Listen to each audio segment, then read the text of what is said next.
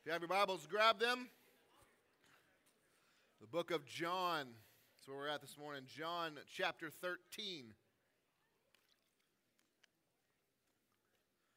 John chapter 13.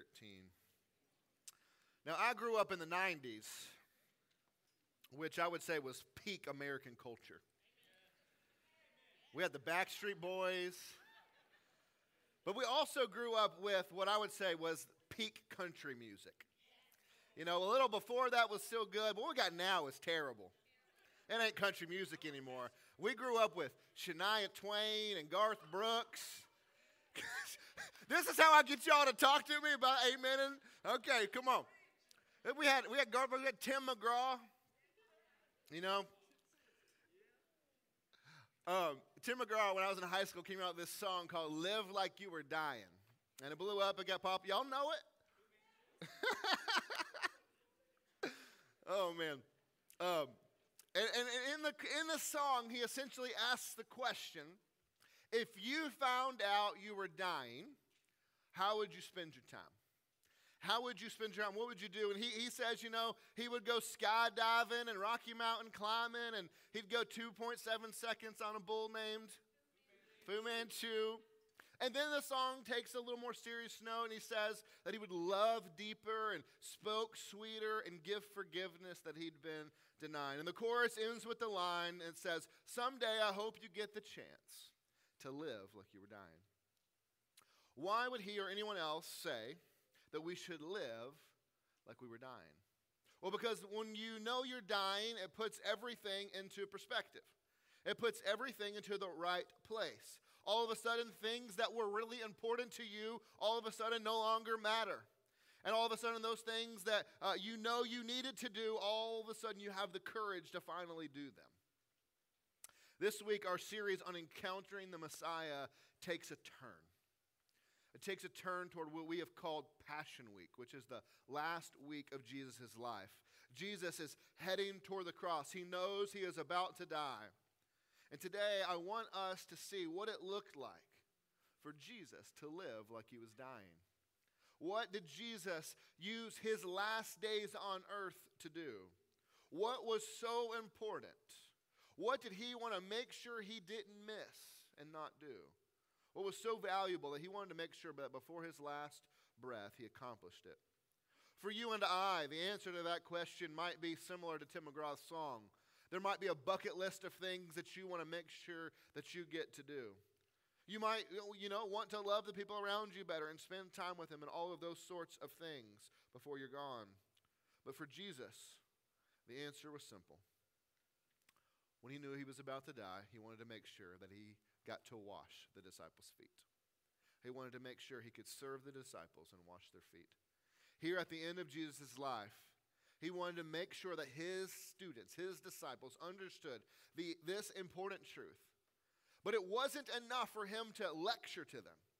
It wasn't enough for him to give a talk on the importance of serving, on the importance of putting other people above yourself and taking care of them. Instead, he models and gives us a living example, an object lesson that the disciples would never forget. Let's read together in the book of John, chapter 13, starting in verse 1. John writes under the inspiration of the Holy Spirit, and he says these words. Now before the feast of the Passover, when Jesus knew that his hour had come to depart out of this world to the Father, having loved his own who were in the world, he loved them to the end. During supper, when the devil had already put into the heart of Judas Iscariot, Simon's son, to betray him, Jesus, knowing that the Father had given all things into his hands, and that he had come from God and was going back to God, rose from supper. He laid aside his outer garments, and taking a towel, tied it around his waist. Then he poured water into a basin and began to wash the disciples' feet, and to wipe them with the towel that was wrapped around him. He came to Simon Peter, who said to him, "Lord, do you wash my feet?" And Jesus answered him, "What I am doing you do not now understand, but afterward you will understand." Peter said to him, "You shall never wash my feet." Jesus answered him, "If I do not wash you, you have no share with me." Simon Peter said to him, "Lord, not my feet only, but also my hands and my head." And Jesus said to him, "The one who has bathed does not need to wash except for his feet, but is completely clean, and you are clean, but not every one of you. for he knew who was to betray him. That was why he said, "Not all of you are clean." When he had washed their feet and put on his outer garments and resumed his place, he said to them, "Do you understand that I have done what I've done to you? You call me teacher and Lord, and you are right, for so I am. If I then, your Lord and teacher, have washed your feet, you also ought to wash one another's feet. For I have given you an example, that you also should do as I have done to you. Truly, truly, I say to you, a servant is not greater than his master, nor is a messenger greater than the one who sent him. If you know these things, blessed are you who do them." This is the word of the Lord. I want to make clear from the top of the sermon what Jesus' point is here. It's very clear. It is this: Jesus is creating a kingdom unlike anything the world has ever seen. He is creating a kingdom of servants. He is creating a new community, a new kingdom full of servants. Imagine a kingdom where everyone is on equal footing. A kingdom where everyone is on equal footing, where there are no power plays, there are no authoritarians, that there is no political maneuvering to find yourself to the top, where there are no power trips, no egos, no selfishness, nobody who's always, one-upping everyone else, but a kingdom full of people who genuinely care for, love, and serve everyone around them with a selfless, loving heart. That is the sort of world that our King is making. And he gives his disciples a glimpse into that reality, a glimpse into that world here in this encounter with the Messiah. He shows them that in his kingdom, even the highest, even the King of Kings himself, gets on his knees to wash the feet of his students. So how do we go about becoming the type of people that live in a kingdom and in a community like this, in a world like this, like the one Jesus is modeling here? I want us to notice three things that will enable us, or begin us on the journey to become servants like Jesus. Number one, we will only genuinely serve others when we truly love them. We will only genuinely serve others when we truly love them. Remember verse 1, he says, before the feast of the Passover, when Jesus knew that his hour had come to depart out of this world to the Father, having loved his own who were in the world, he loved them to the end, it says. He loved them to the end. Jesus loved his disciples. You see, these 12 men were more than 12 assistants that were hired to help him achieve some tasks. These were guys that he poured into, that he invested in, that he trusted in. These were true, deep friends that he loved. Now it says that he loved them to the end. And our first thought here is that, maybe he just means that he loved him until his last breath. But it means more than that. He loved him to the end is more than that. It's the Greek word telos. And telos means an end goal or a purpose. Right? Jesus loved these guys, meaning his love was culminating in the purpose for which he came, which was to love them through a cross. That he was going to love them, put his love on display for them, and his giving his life for them. Not just with his last breath, but that his last breath was for them. That his death was for them. That his love had come with purpose to save them in giving his life for them, to forgive them of their sin, and to bring them into his kingdom forever. You know, the Bible says, greater love has no man than he who gives his life for a friend. And Jesus truly loved these disciples. And he doesn't just love them, right? He doesn't just love them because they're perfect. He doesn't just love them because they're his best friends and they had it all right. Like, these dudes are constantly messing up. Even in this story, Peter is telling his master, his Lord, you ain't washing my feet, right? Who are you, Peter, to tell the King of Kings, to tell the one that you've called Lord and Master what to do? Right? And then he's like, no, not just my feet. Wash all of me, right? He's always putting his foot in his mouth. Just recently, you have some of the disciples arguing over who is going to sit at the right hand of Jesus, who is going to have authority when his kingdom comes, and they're arguing about position and about power. They're always messing up, always putting their foot in their mouth, always making mistakes. And Peter, here in just a couple days, is going to deny his master, deny his Lord 3 times. I don't know that man. I don't know him. It's not me. Oh, you're thinking of someone else. I don't know him. I'm not his disciple, he would say 3 times. And yet still, despite all of their failures and all of their gaffes, Jesus loves these guys. So much so that he's going to die for them. And the amazing thing about that is that he doesn't just love those guys like that, but rather he also loves you like that. He loves you with this same sort of love. Despite your mistakes and your failures, despite your past and all the black in your ledger, he loves you. Not just with words, not just with sentimentality, oh, I love you. But he loves you on purpose, and he loves you with a purpose. He loves you to his very, and with his very last breath. In dying, he loves you. And so if we ask the question, what motivates someone who has all the power in the world? What motivates someone who has all the control and all the prestige and all the authority to get on your knees and wash someone's feet? What motivates someone to do that? What would motivate someone who was the master to bow down and do the job of a servant? To do the job of a slave? To wash feet?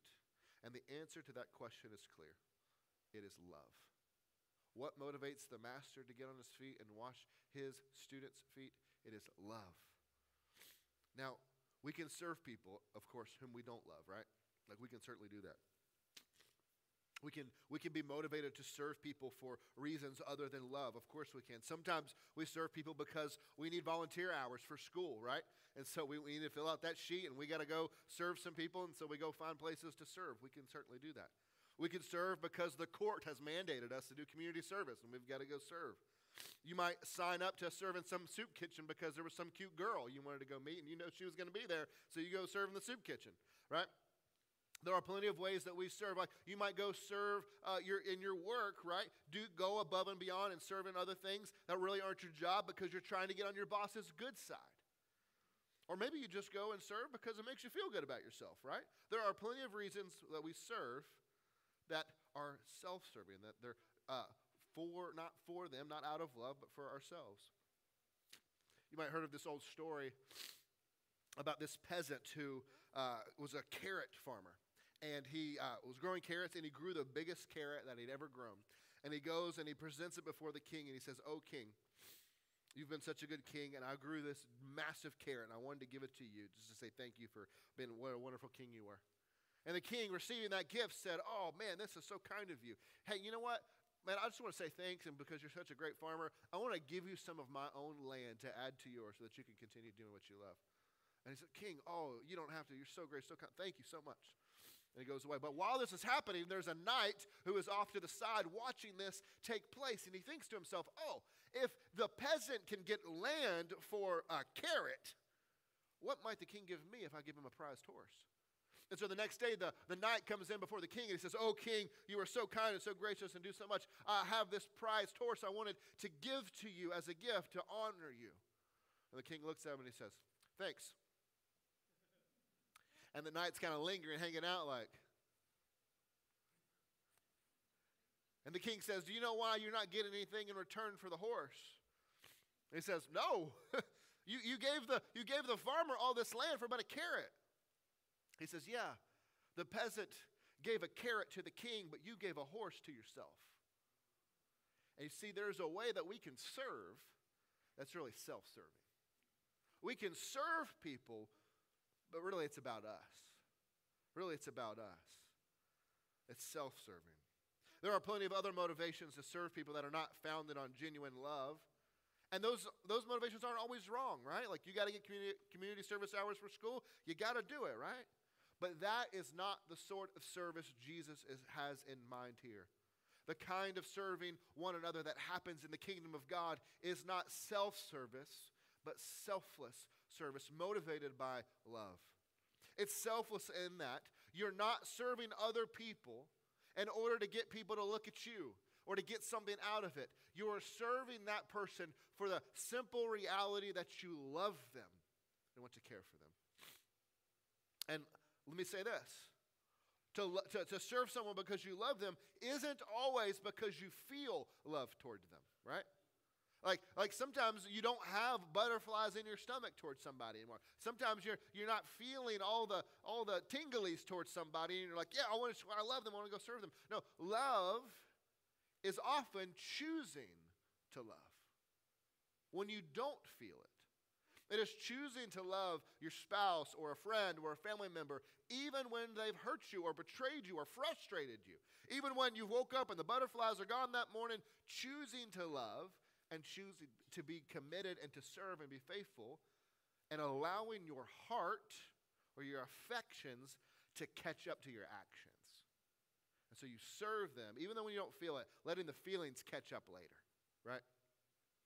Jesus serves his friends whom he loves, even though they don't deserve it. He serves them because he loves them. And in so doing, Jesus is being this living example to us for what his kingdom looks like. And he is showing us this is who you are to be. He says, I'm your master and I've done this, and so you should copy me, mimic me, do this too. You are to love others even when they don't deserve your love, just as most assuredly you don't deserve my love, and yet still here I am loving you and serving you. You see, the world would scoff at this. The world would scoff and laugh because the world says, seek power, seek might, seek prestige, seek control, seek to never have to work another day in your life and have everyone else do everything for you, to live in luxury and be served hand and foot. But Jesus commands us that no matter how powerful, rich, big, or whatever you are, we're not bigger, richer, or more powerful than he is, and so we are to get on our knees and serve. And the only way we will serve people for their good, and not just to serve ourselves, is when our service is motivated by love. The second thing we need to see is that we will only serve others regularly when we have humility. We'll only serve others regularly when we have humility.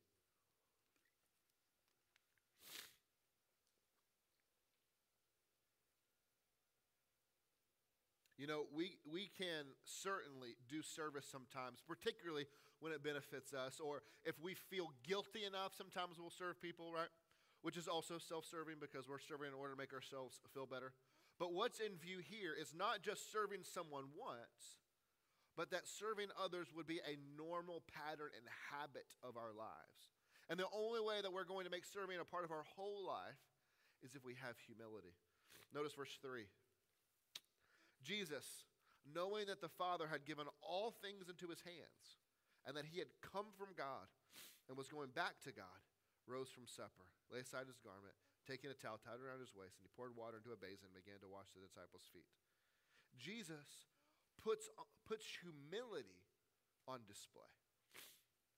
Jesus is their master, and not only that, he's God, and yet he gets up, he takes off his outer garment, he gets on his knees, cleans their feet, and their feet were dirty. Like, we got to make this point real quick, right? These dudes are wearing sandals, walking on dirt roads where animals have also been walking, that animals aren't potty trained, all right? And they're walking on those very same roads, so these dudes' feet are dirty, and yet God humbles himself enough to clean them.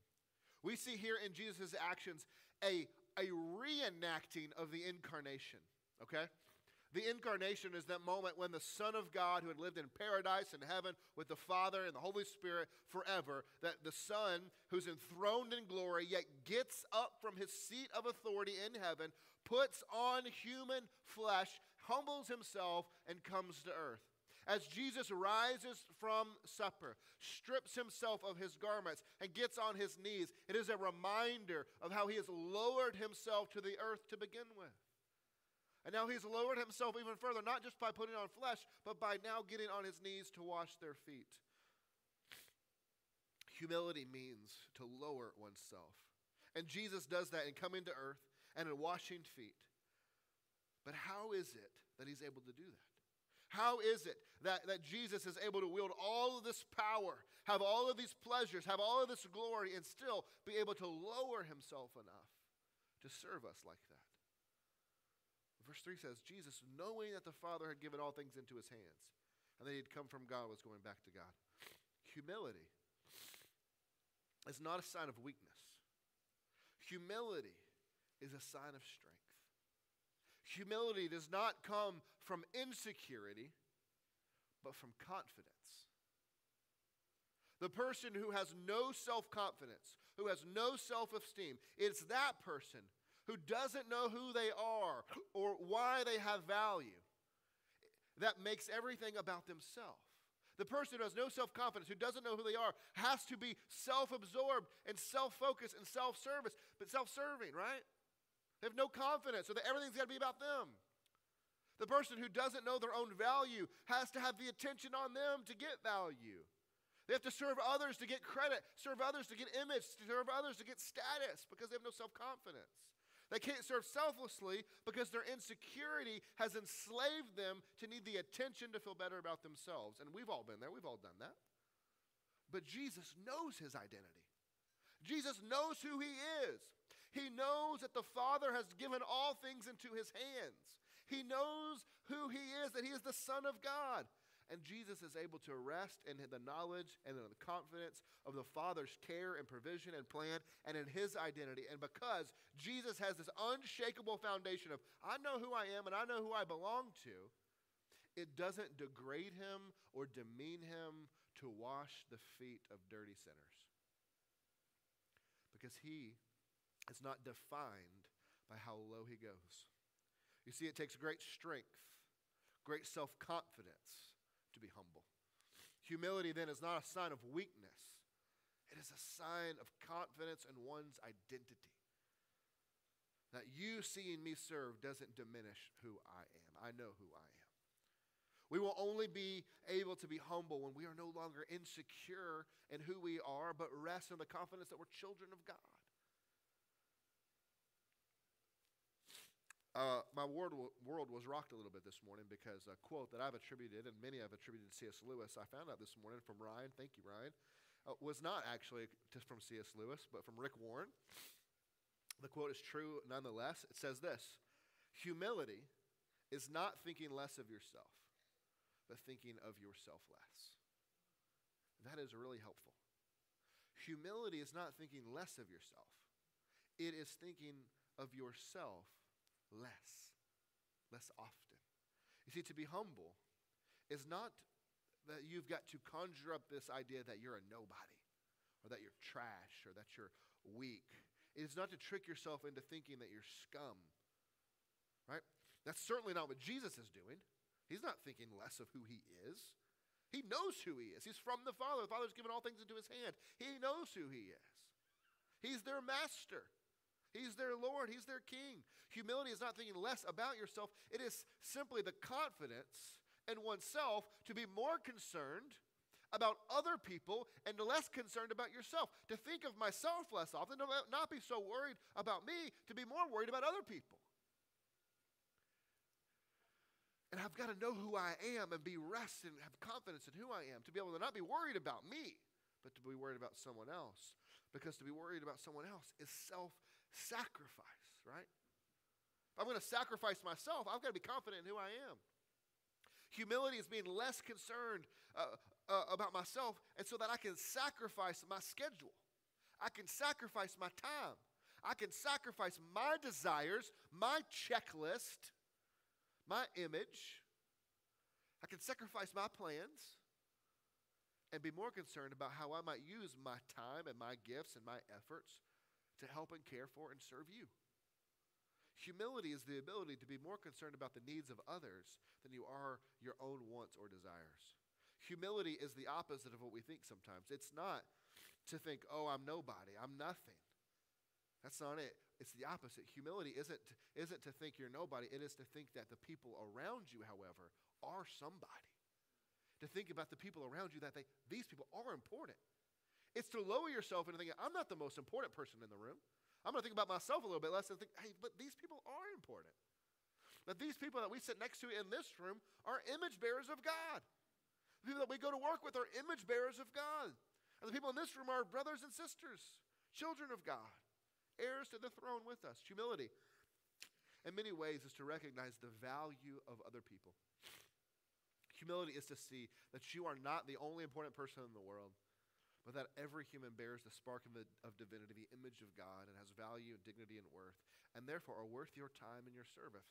If Jesus, the Son of God, can humble himself enough to put on flesh, to come to earth, to take the form of a servant and wash feet, then I too, as his disciple, can learn to humble myself, to sacrifice my plans, my checklist, my desires, my wants, to serve those around me.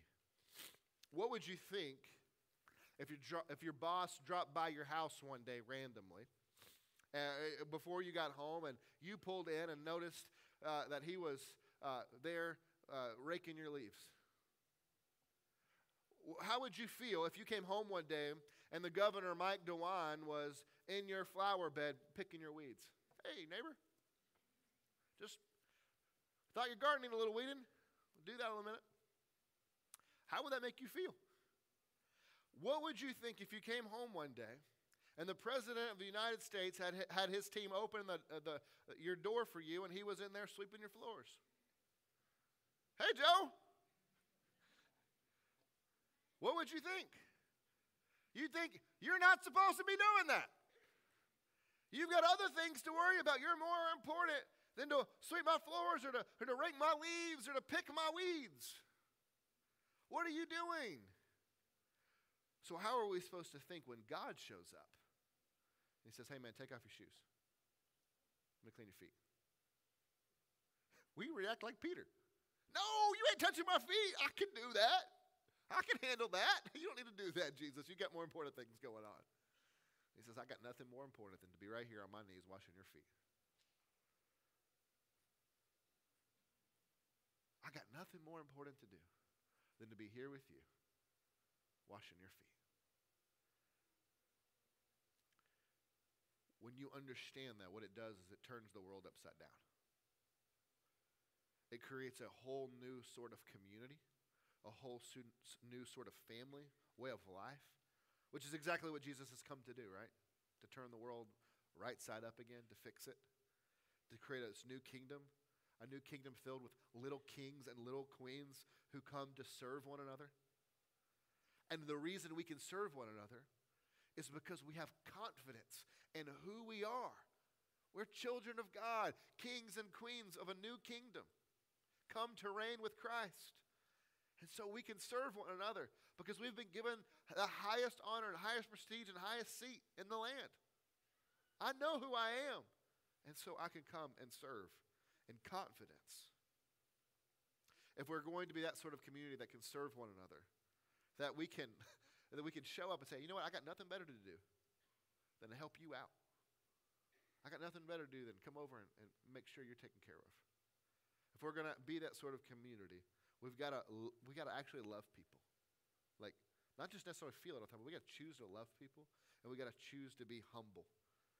But we need a third thing. We will only serve others faithfully when we see that Jesus served us all the way to the cross. We will only serve others faithfully when we see that Jesus has served us. That Jesus has served you and I by going all the way to the cross. My kids have all got rollerblades for Christmas, and I've been all into skating recently.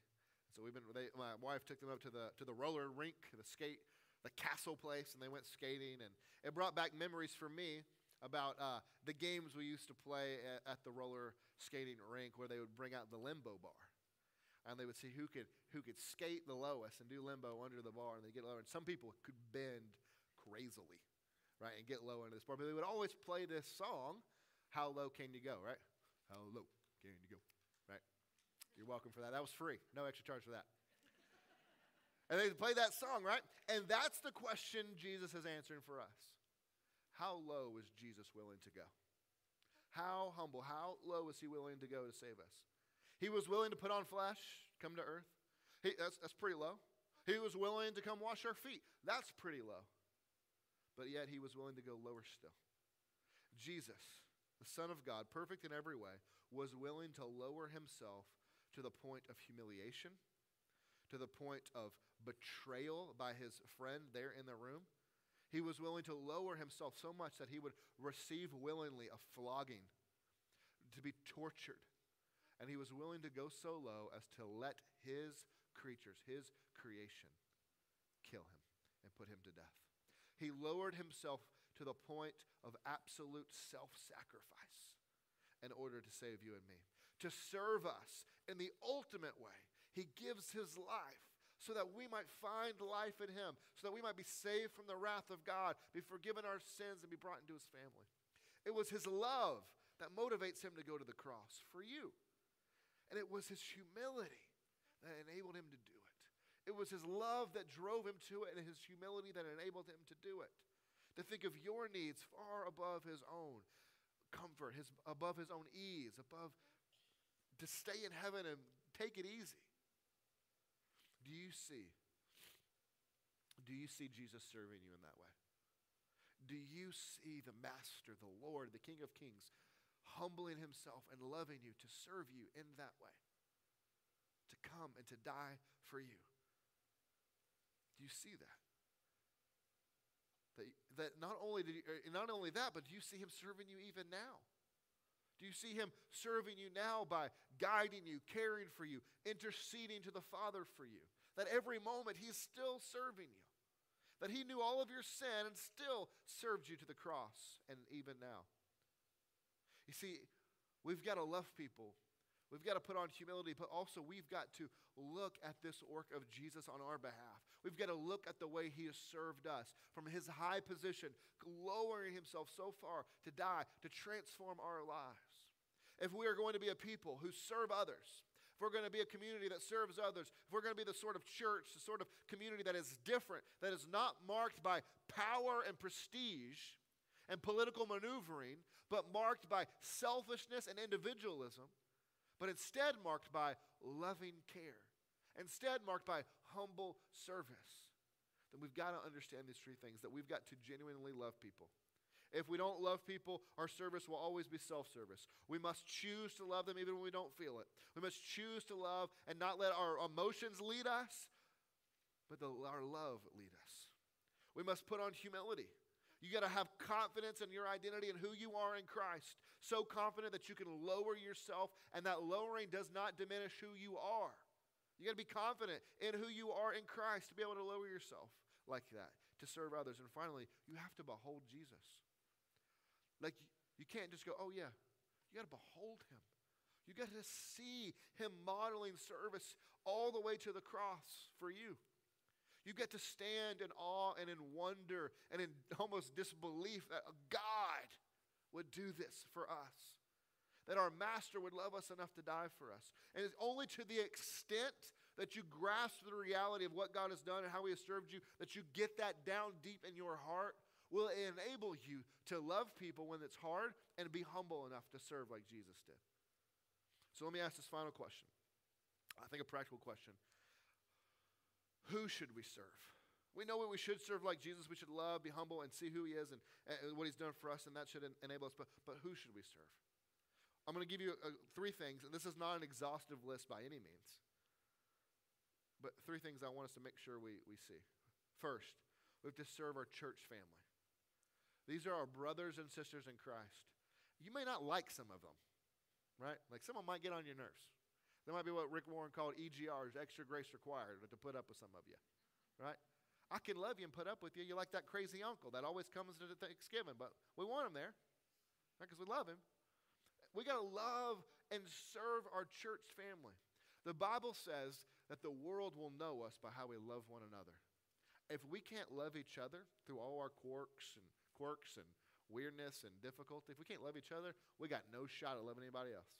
If we can't love each other, the people we understand we're all in this same boat, broken and need the grace of God. If we can't love each other, we got no hope to love anybody else. So first, guys, we got to love and serve our church family.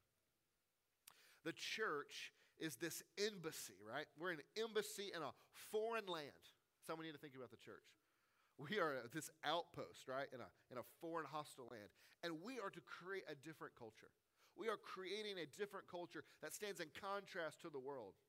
We love and with humility serve one another, and that is countercultural. It stands in contrast to the world. And therefore, this embassy becomes this lighthouse, exposing the darkness all around us. And we're this foreshadow of what the kingdom to come is like, right? We're a foreshadowing of what everything will be like when Jesus comes back. And so we got to serve our church for the world to see. But then we've got to serve the world. We've been sent by Jesus into the world to be his witnesses to him. He says not only do we got to go baptize in his name, but also to teach them all that I've commanded you. We've got to teach them.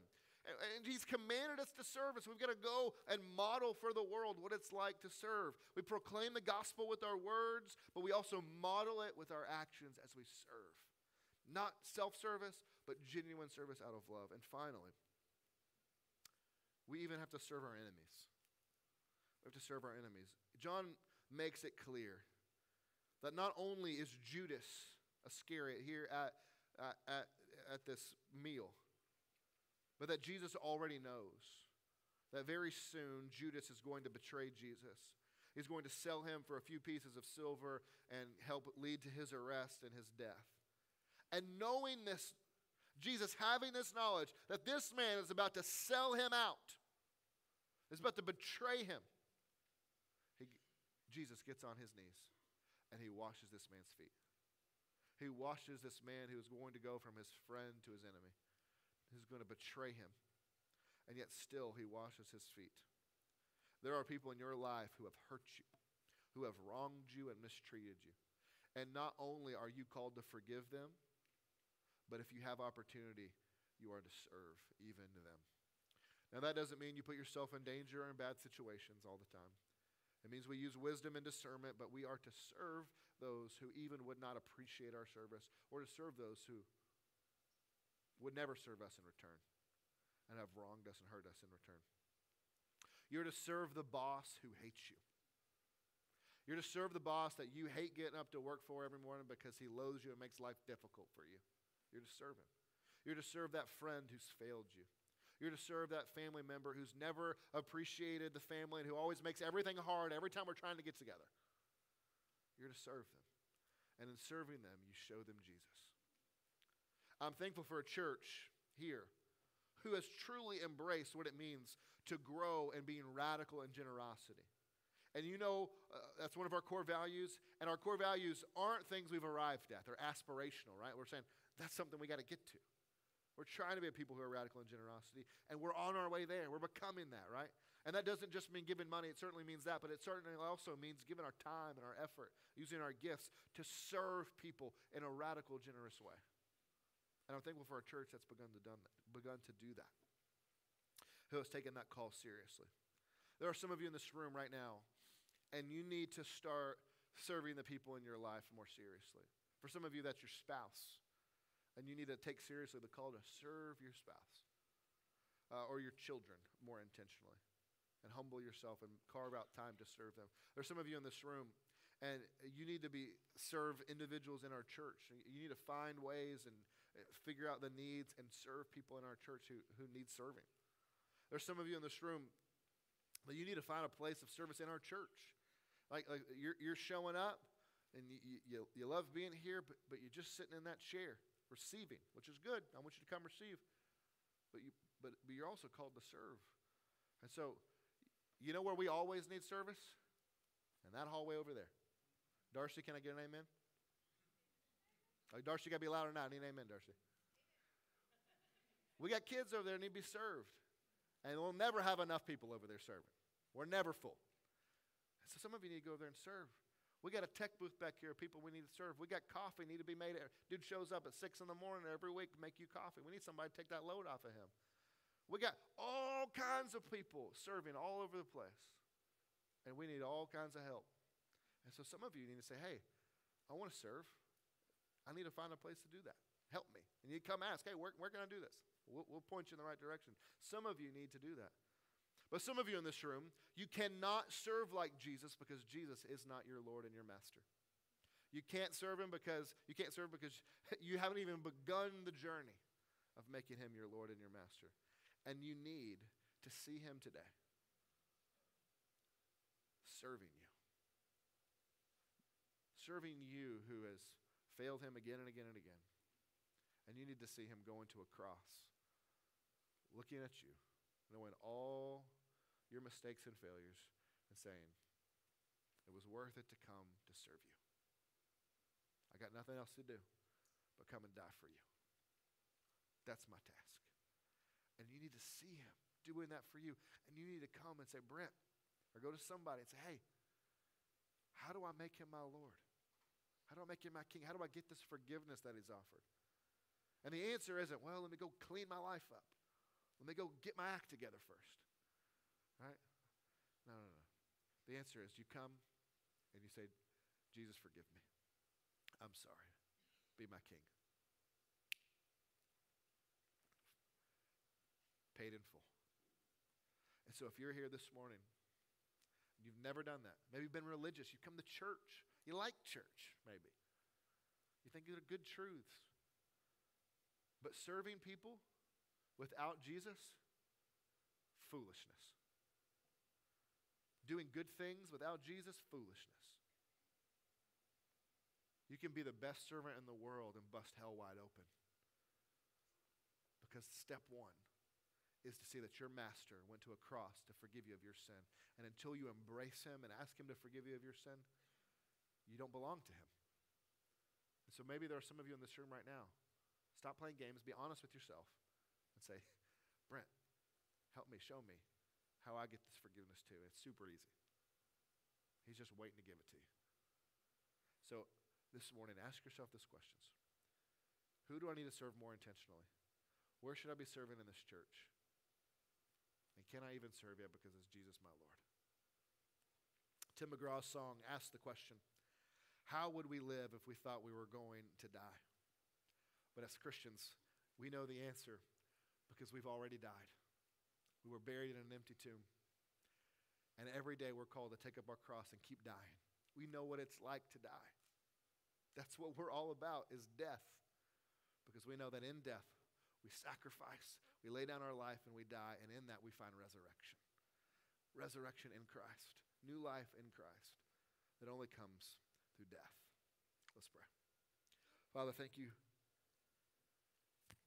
We thank you that you are the kind of God who doesn't stand up on Mount Olympus throwing lightning bolts and holds power and just wants to have luxury and prestige and glory and everybody else get out of my way. But rather, you are the kind of God who took notice of us. And not just noticed, but loved us.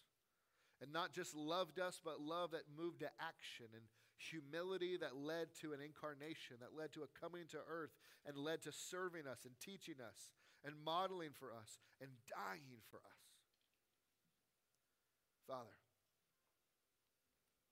would you let that truth of the gospel of how you've served us in the cross worm its way deeper and deeper into our hearts? And would you make us the sort of church and the sort of community that is able to serve each other?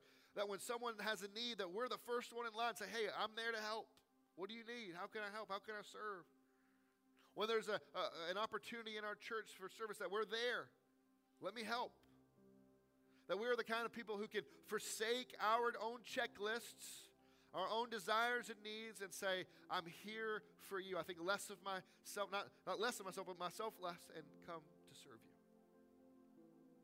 But Father, for those people in this room who can't serve in this way that you've called us to because you're not their Lord, would you give them the courage this morning to come say, Brent, help me figure this out. Help me figure out what it means to be a Christian and to take the very first step of having my sins forgiven and being brought into the family of God. God, help us to answer these questions. God, we love you in Christ and we pray. All those people said, let's stand together.